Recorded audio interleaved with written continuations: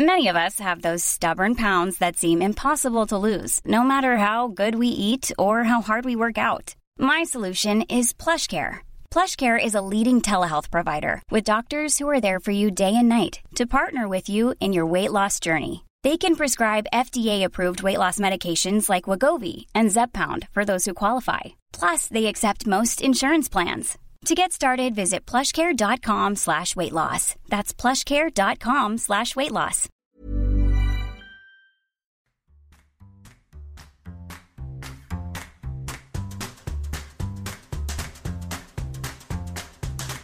Hello and welcome to Why Though, a personal journey through my record collection. This is the show that asks that most important of all questions: why is this record in my collection? And is it any good? My name is Benjamin Jacobs, the confused owner of the records and host of the show.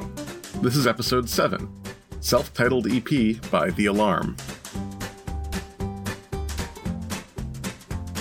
I purchased this album for $2 at Princeton Record Exchange. Okay, let's talk about IRS Records.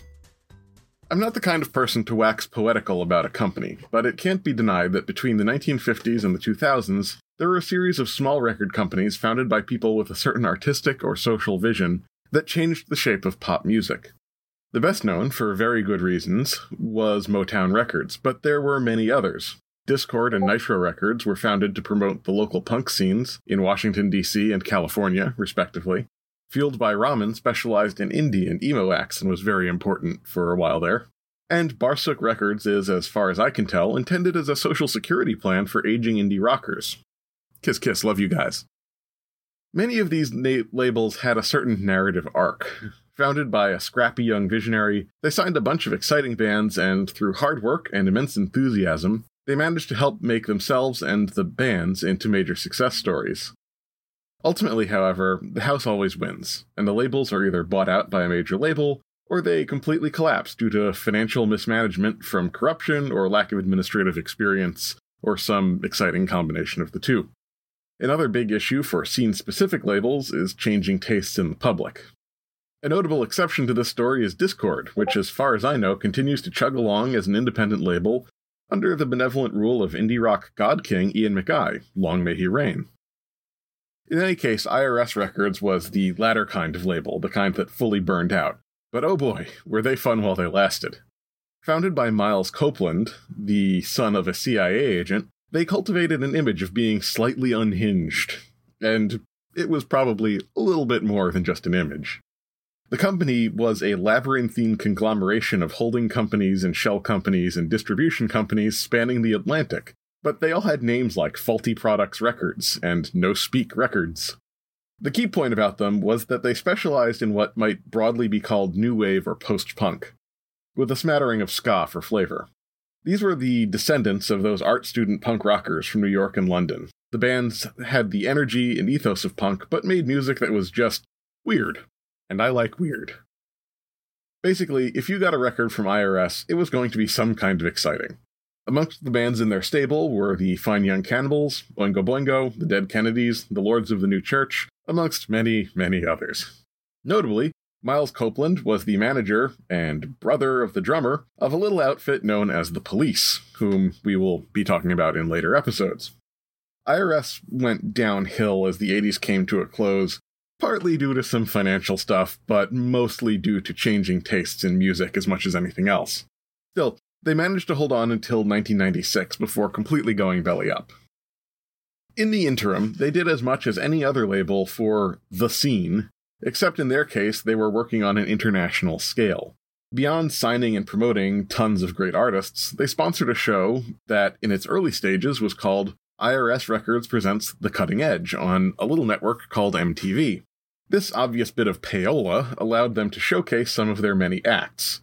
But more importantly, as the show concept evolved and, IRS took a step back, this idea that they had started out cultivating turned into the late and, in my case, very much lamented 120 Minutes.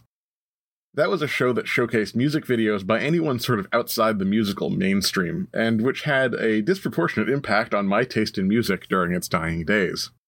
Finally, the key thing about IRS Records, and the reason to talk about them today, is their amazing compilation albums. Now, to be clear, all record companies did, and most of them still do, compilation albums. Certainly at the time, it was a major thing. These were albums featuring a song or two from the top acts in the label's stable. They were promotional materials for the most part, sent to radio stations and the like, but people who subscribed to the label's catalog could order them as well, which would let them sample a wide variety of acts in the stable while only paying for one album. In the days before streaming media, this was obviously kind of an efficiency and a godsend. Also worth noting, check out the brand loyalty of the time implied by people subscribing to a record label's catalog. Not really done these days. So, all record companies did this, but like the label itself, IRS record compilations were always very extra.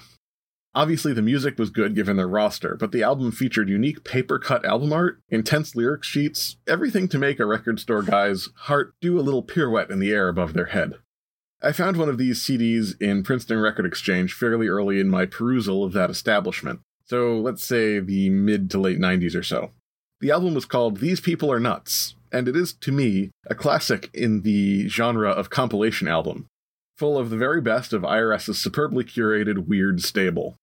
Amongst the songs on the album was The Stand by The Alarm. Several years later, I found The Alarm's EP on vinyl at Princeton Record Exchange, and so I got it, which is why we are here today. Now, what can I tell you about The Alarm apart from their record label? Well, they are from Wales, and they're sort of famous as Welsh musicians, so okay, I guess now we need to talk about Wales for a minute. Back in my youth, I was a big fan of Celtic music.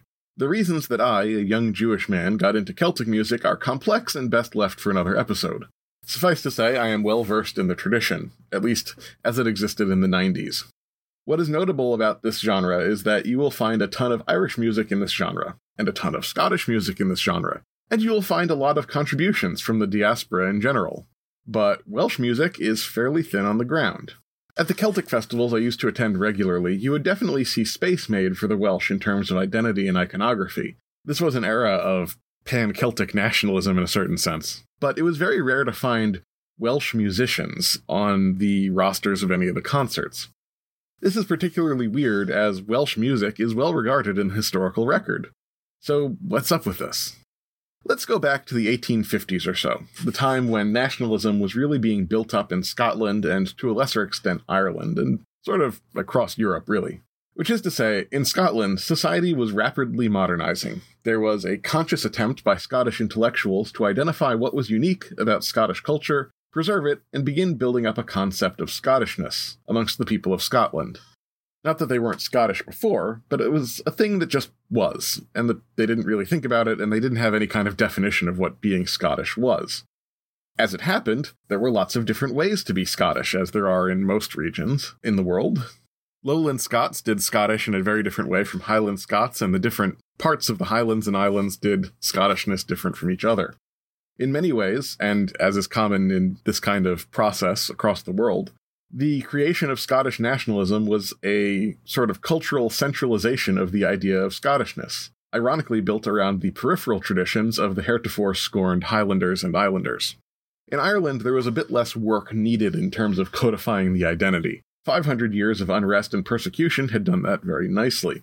Still, Ireland engaged in this process as well, as local intellectuals and leaders started the Gaelic Games and similar cultural associations to help foster their identity. And music obviously played a role there as well.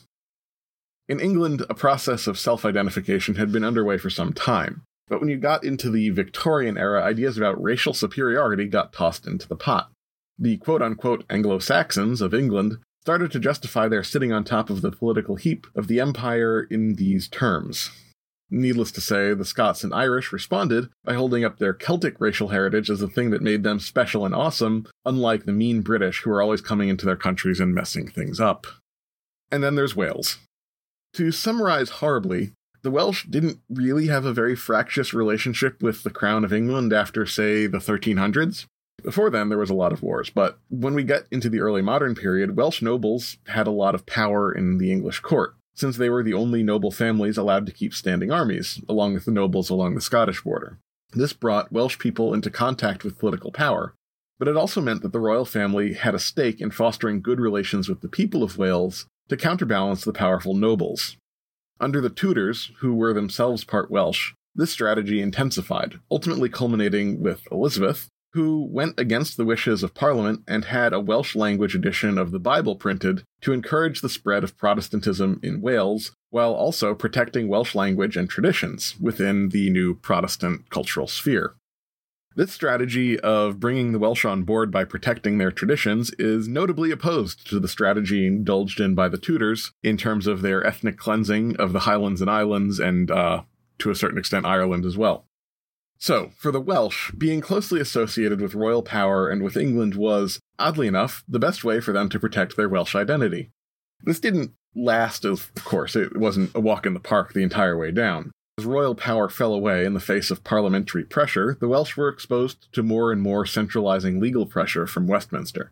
But then again, by this time, the Welsh had insinuated themselves strongly into the parliamentary system as well. One of the features of the old unreformed parliament was that the Welsh were strongly overrepresented, which worked out well for them at counterbalancing the population dominance of England. So it really wasn't until modern times that Welsh culture began to really face pressure from England. Notable moments in this process are when populist Welsh politicians like Lloyd George forced Parliament to build public schools in Wales. This was good for the individuals in Wales, but as it happened, these schools ended up teaching exclusively in English. And this, when combined with the rise of radio as a form of mass media dominated by English-language programming, slowly strangled the Welsh language. Today, Welsh is actually bouncing back, but the language was on an extinction shortlist for much of the late 20th century. One other factor to notice is the spread of Protestantism in Wales, notably charismatic Methodism. As I said before, this helped preserve the Welsh language, but as with many forms of Protestantism at the time, it was a fairly dour outlook on life, and it branded all forms of human pleasure as sin, with the result that any music that was not church music was frowned upon, and dancing was, of course, forbidden. In Ireland and Scotland, music and dancing are two of the chief hallmarks of Celtic culture, but in Wales, these were heavily circumscribed. It's notable that much of what survived in Wales was preserved by Romani travelers, who adopted the popular music of the area they worked in while blithely ignoring the religious authorities. As for the mainstream of Welsh society, their music did survive to a certain extent in terms of choral music, which of course was totally acceptable at church, but which did away with a lot of traditional instrumentation. To a large extent within English culture, the Welsh became famous for the quality of their choral music. Another key factor in the way Welsh culture relates to English culture is just that a lot of the stuff that makes up Welsh culture was appropriated by the English as part of the English and Victorian nation-building efforts. For example, stories about King Arthur definitely originated in Wales, but the English adopted this symbol of nativist holy monarchy as their own. And while Irish and Scottish music was derided, Welsh vocal harmonies were loved by the English media and adopted into the popular music of the time. All of which is to say that Wales had a very different relationship with nationalism during the critical period of the 1850s to 1900s. Not that Wales didn't do any identity building at that time, it certainly did. It's just that identity was built around different kinds of things, and those things were kind of difficult to disentangle from mainstream English culture if you didn't know what you were looking for. There was just a lot of stuff about druids and communing with fairies and King Arthur, and not so much about hating England.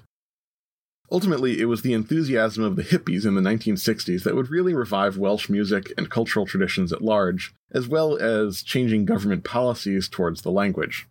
Welsh pressure was one of the key factors behind the devolution process begun under Margaret Thatcher. Again, while Thatcher was busy stoking anti-Irish bigotry and closing down Scottish industries and mines to get political gains, the establishment of a local government in Wales allowed for the establishment of Welsh-language radio and TV stations that have led to that strong modern revival of Welsh as a language. For whatever reason, the Welsh relationship with the metropole was always less contentious, more friendly, and led to assimilation in ways that are very difficult to untangle if you're an outsider to the situation. So on the one hand, Welsh music sort of doesn't fit in with the other two big nations of the Celtosphere. It doesn't help that the language is notably from a different branch of the Celtic language family. So while Scottish and Irish are often somewhat mutually intelligible, Welsh is very not. This is not to say that Wales isn't welcome to the party, just that when they show up, they're not really singing songs about fighting the British or how much they hate Thatcher, and that sort of limits their popularity outside of Wales. On the other hand, Wales, in many ways, just got a later start. While Ireland and Scotland had powerful nationalist projects with a lot of energy behind them for over 100 years, In Wales, the threat to their culture wasn't really obvious to most Welsh people until the 1940s or so, and many of the structural things that had degraded Welsh music, notably the Methodist Church, were active and popular parts of Welsh culture. It really is only in the last few decades that the enthusiasm and resources have emerged to start working on bringing the music forward and the dance and the other elements of culture that make up a culture. The results have been the gradual growth of popularity of Welsh music again, notably in Wales itself, but increasingly outside as well. How would you like to look 5 years younger? In a clinical study, people that had volume added with Juvederm Voluma XC in the cheeks perceived themselves as looking 5 years younger at 6 months after treatment. Look younger, feel like you. Add volume for lift and contour in the cheeks with Juvederm Voluma XC. Reverse signs of aging by adding volume to smooth laugh lines with Juvederm Volure XC. For important safety information and to find a licensed specialist, visit Juvederm.com. That's JUVEDERM.com. Not for people with severe allergic reactions, allergies to lidocaine, or the proteins used in Juvederm. Common side effects include injection site redness, swelling, pain, tenderness, firmness, lumps, bumps, bruising, discoloration, or itching. There's a risk of unintentional injection into a blood vessel, which can cause vision abnormalities, blindness, stroke, temporary scabs, or scarring. Talk to a licensed specialist to find out if it's right for you. I'm Sandra, and I'm just the professional your small business was looking for. But you didn't hire me because you didn't use LinkedIn Jobs. LinkedIn has professionals you can't find anywhere else, including those who aren't actively looking for a new job, but might be open to the perfect role, like me. In a given month, over 70% of LinkedIn users don't visit other leading job sites. So if you're not looking on LinkedIn, you'll miss out on great candidates like Sandra. Start hiring professionals like a professional. Post your free job on linkedin.com/people today. So what is Welsh music like? It's kind of like the Welsh language in that it bears a strong family resemblance to the other two main branches of the Celtic music traditions, but is distinct in some key ways that are very noticeable to those familiar with these traditions. I should say I am by no means an expert, so take all this with a grain of salt, but in any case, this is how I understand it. Vocal singing remains the strongest part of Welsh music traditions, for reasons that I've mentioned before. Three-row harp is also a very important part of the remaining tradition. Beyond that, they have their own versions of the usual Celtic music instruments like bagpipes and compositional patterns like jigs. A notable feature here in terms of composition, if you know your music theory, is that there's a lot less reliance on modal scales, which makes the music sound less Celtic-y and a bit more classical. One last point. American country western music has attained major popularity, notably in Scotland, but in the entire British Isles as well. To me, the most absurd example is that there is an Irish TV station that runs an Irish-language country western show called Glór Tyre. This is worth noting partly because of the heavy influence of Scots-Irish music forms on that genre, which can make it very hard to disentangle influences when a band starts mixing and matching. When you factor in the large influence of Irish and Scottish music across the English-speaking world from the 1950s on, it all just gives me a headache. So you may wonder why all this is relevant. Well, our band for today, The Alarm, are considered a major part of the story of the revival of Welsh music in the late 20th century by music historians, at least in terms of working as a catalyst for the later parts of the process. In this episode and the next, we will see if I can discern this as a dumb American listening to the two albums I have of their music with very limited knowledge of Welsh folk traditions. So, on to the band itself. The Alarm sort of slowly came together through various iterations in Wales over the course of the late 70s, with the first iteration being a punk band called The Toilets, which I think we can all agree is a great name for a punk band. They experimented with a variety of different iterations and genres, notably including a power pop period and a The Who cover band. The final iteration was as a rock group with significant influences from traditional Welsh music. This all happened between 1979 and 1981. In 1981, this new outfit, as a mixed rock and Welsh traditional music outfit, moved to London, and they worked on their sound and made money playing gigs around town. This included opening for an act you might have heard of called The Fall, which got them noticed and eventually signed by IRS Records in 1982. If you haven't heard of The Fall, that's for another time, but if you have heard of The Fall, doesn't it just make sense that playing at The Fall show got them signed to IRS Records? Like, that's just perfect. Anyway, At the time they were signed, they were not exactly settled into their role as rock stars.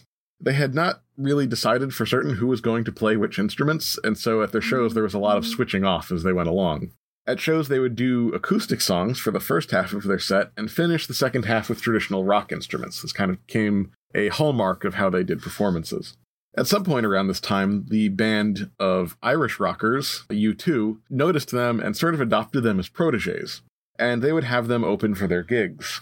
This culminated in 1983, when U2 took The Alarm on tour with them in the United States. At this time, The Alarm didn't actually have an album out. IRS Records knew that they needed to have something to build buzz at local radio stations and sell at merch tables in the United States, and so they slapped together today's 5-song EP just before that tour. The album is a compilation of singles and demos recorded by the band, one by one, over the course of the previous 2 years. Basically, whenever they could get a little studio time, they would work on songs, practice, and maybe record a song or two. These songs were bundled together and shoved out into the American market where the EP basically died. No radio attention, no buzz, just a total faceplant.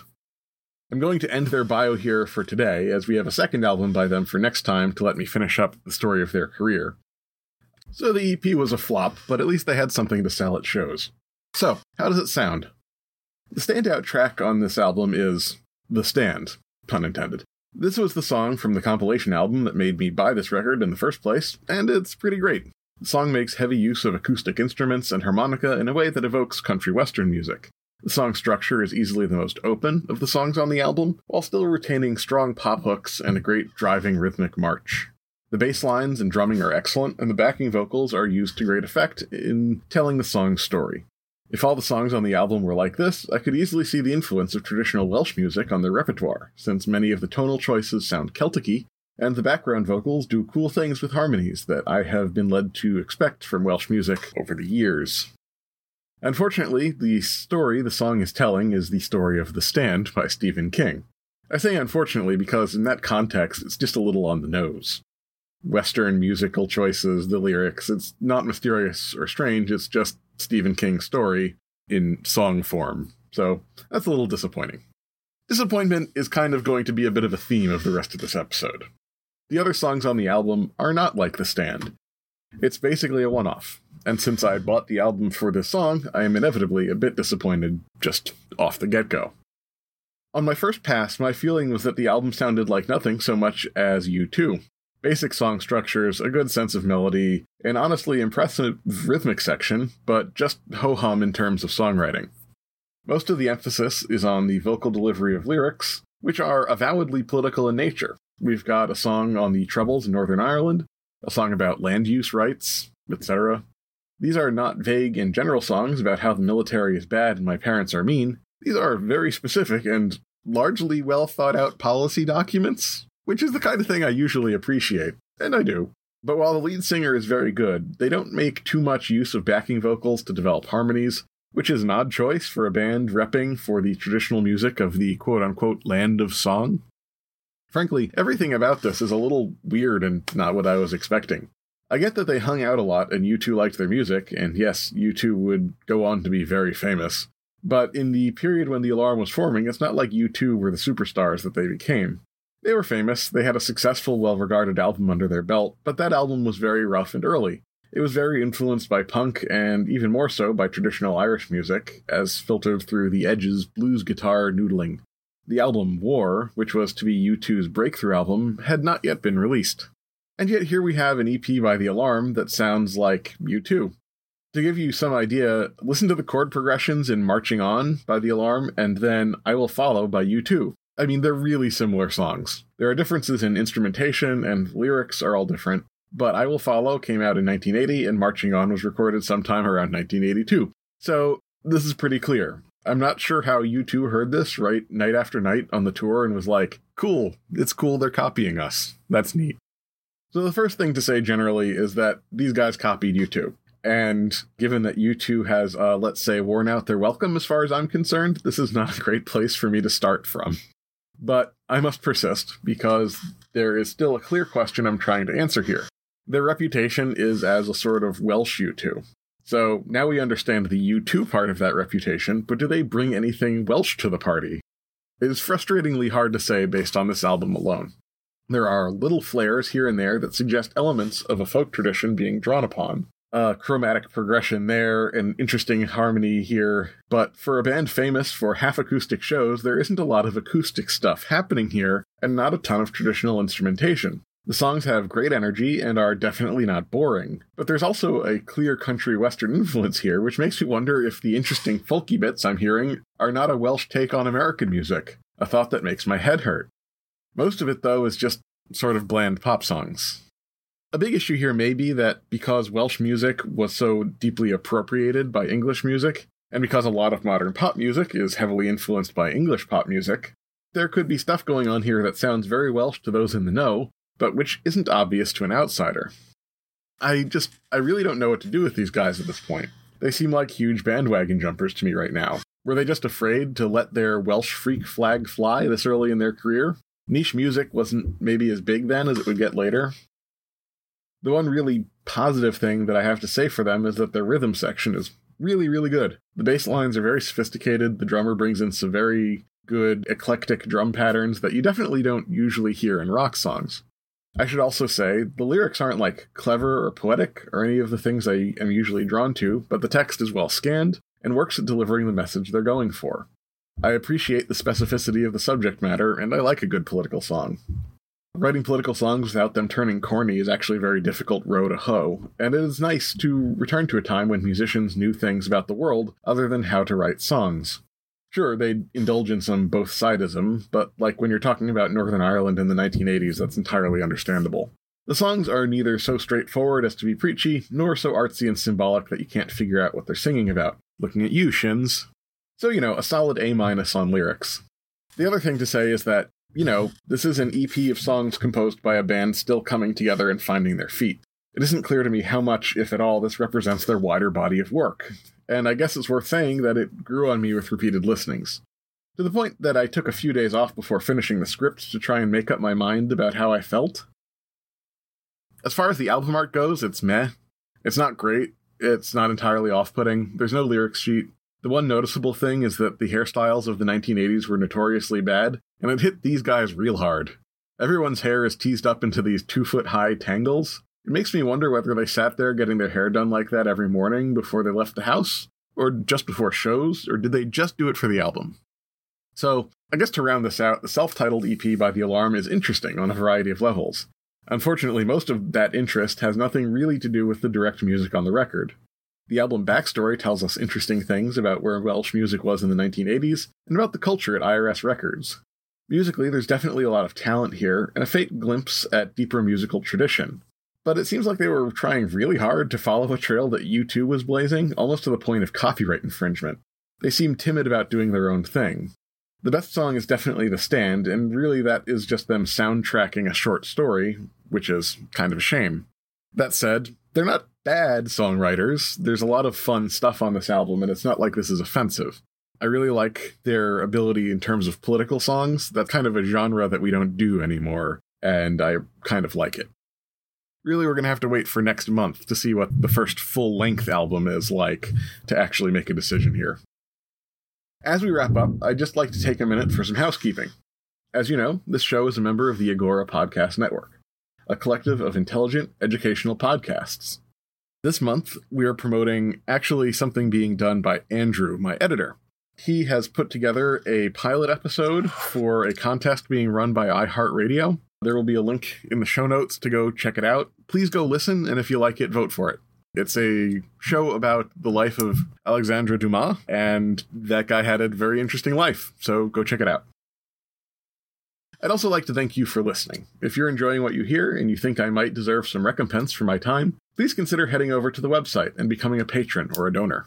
As of right now, I don't have any patrons or donors for Why Though, specifically, which means I'm losing money on this project, despite the fact that I don't need to buy any research materials. Nonetheless, I am doing this for fun, so if you don't have any money to contribute, or if you are already helping out with Wittenberg to Westphalia, no big deal. But do feel free to get in touch and let me know how I'm doing. Positive feedback helps keep fumes in the tank. So the songs on this EP turn out to all be included on the band's first full-length album, The Declaration, which also happens to be the only other album by The Alarm which I own, which is a bit depressing. If this EP was so lukewarm, I don't have great hopes for next episode. But this is the format I chose, so you and I will all have to endure together. Edit. This is me from the future, working on the next episode's script. I didn't have anything to worry about, so tune in next time. In any case, you'll get to hear my review of the rest of the songs on this album in a month's time. I have to say, I'm really curious about the career trajectory of The Alarm. That episode is likely to be very interesting, even if the record might be a bit meh. As usual, there will be a link in the show notes if you want to listen along to that next album, as well as the songs I referenced in this episode and this album, if you haven't already listened. So, as always, I must bid you a fond farewell, and hope that you find the answers that you seek in your record collection.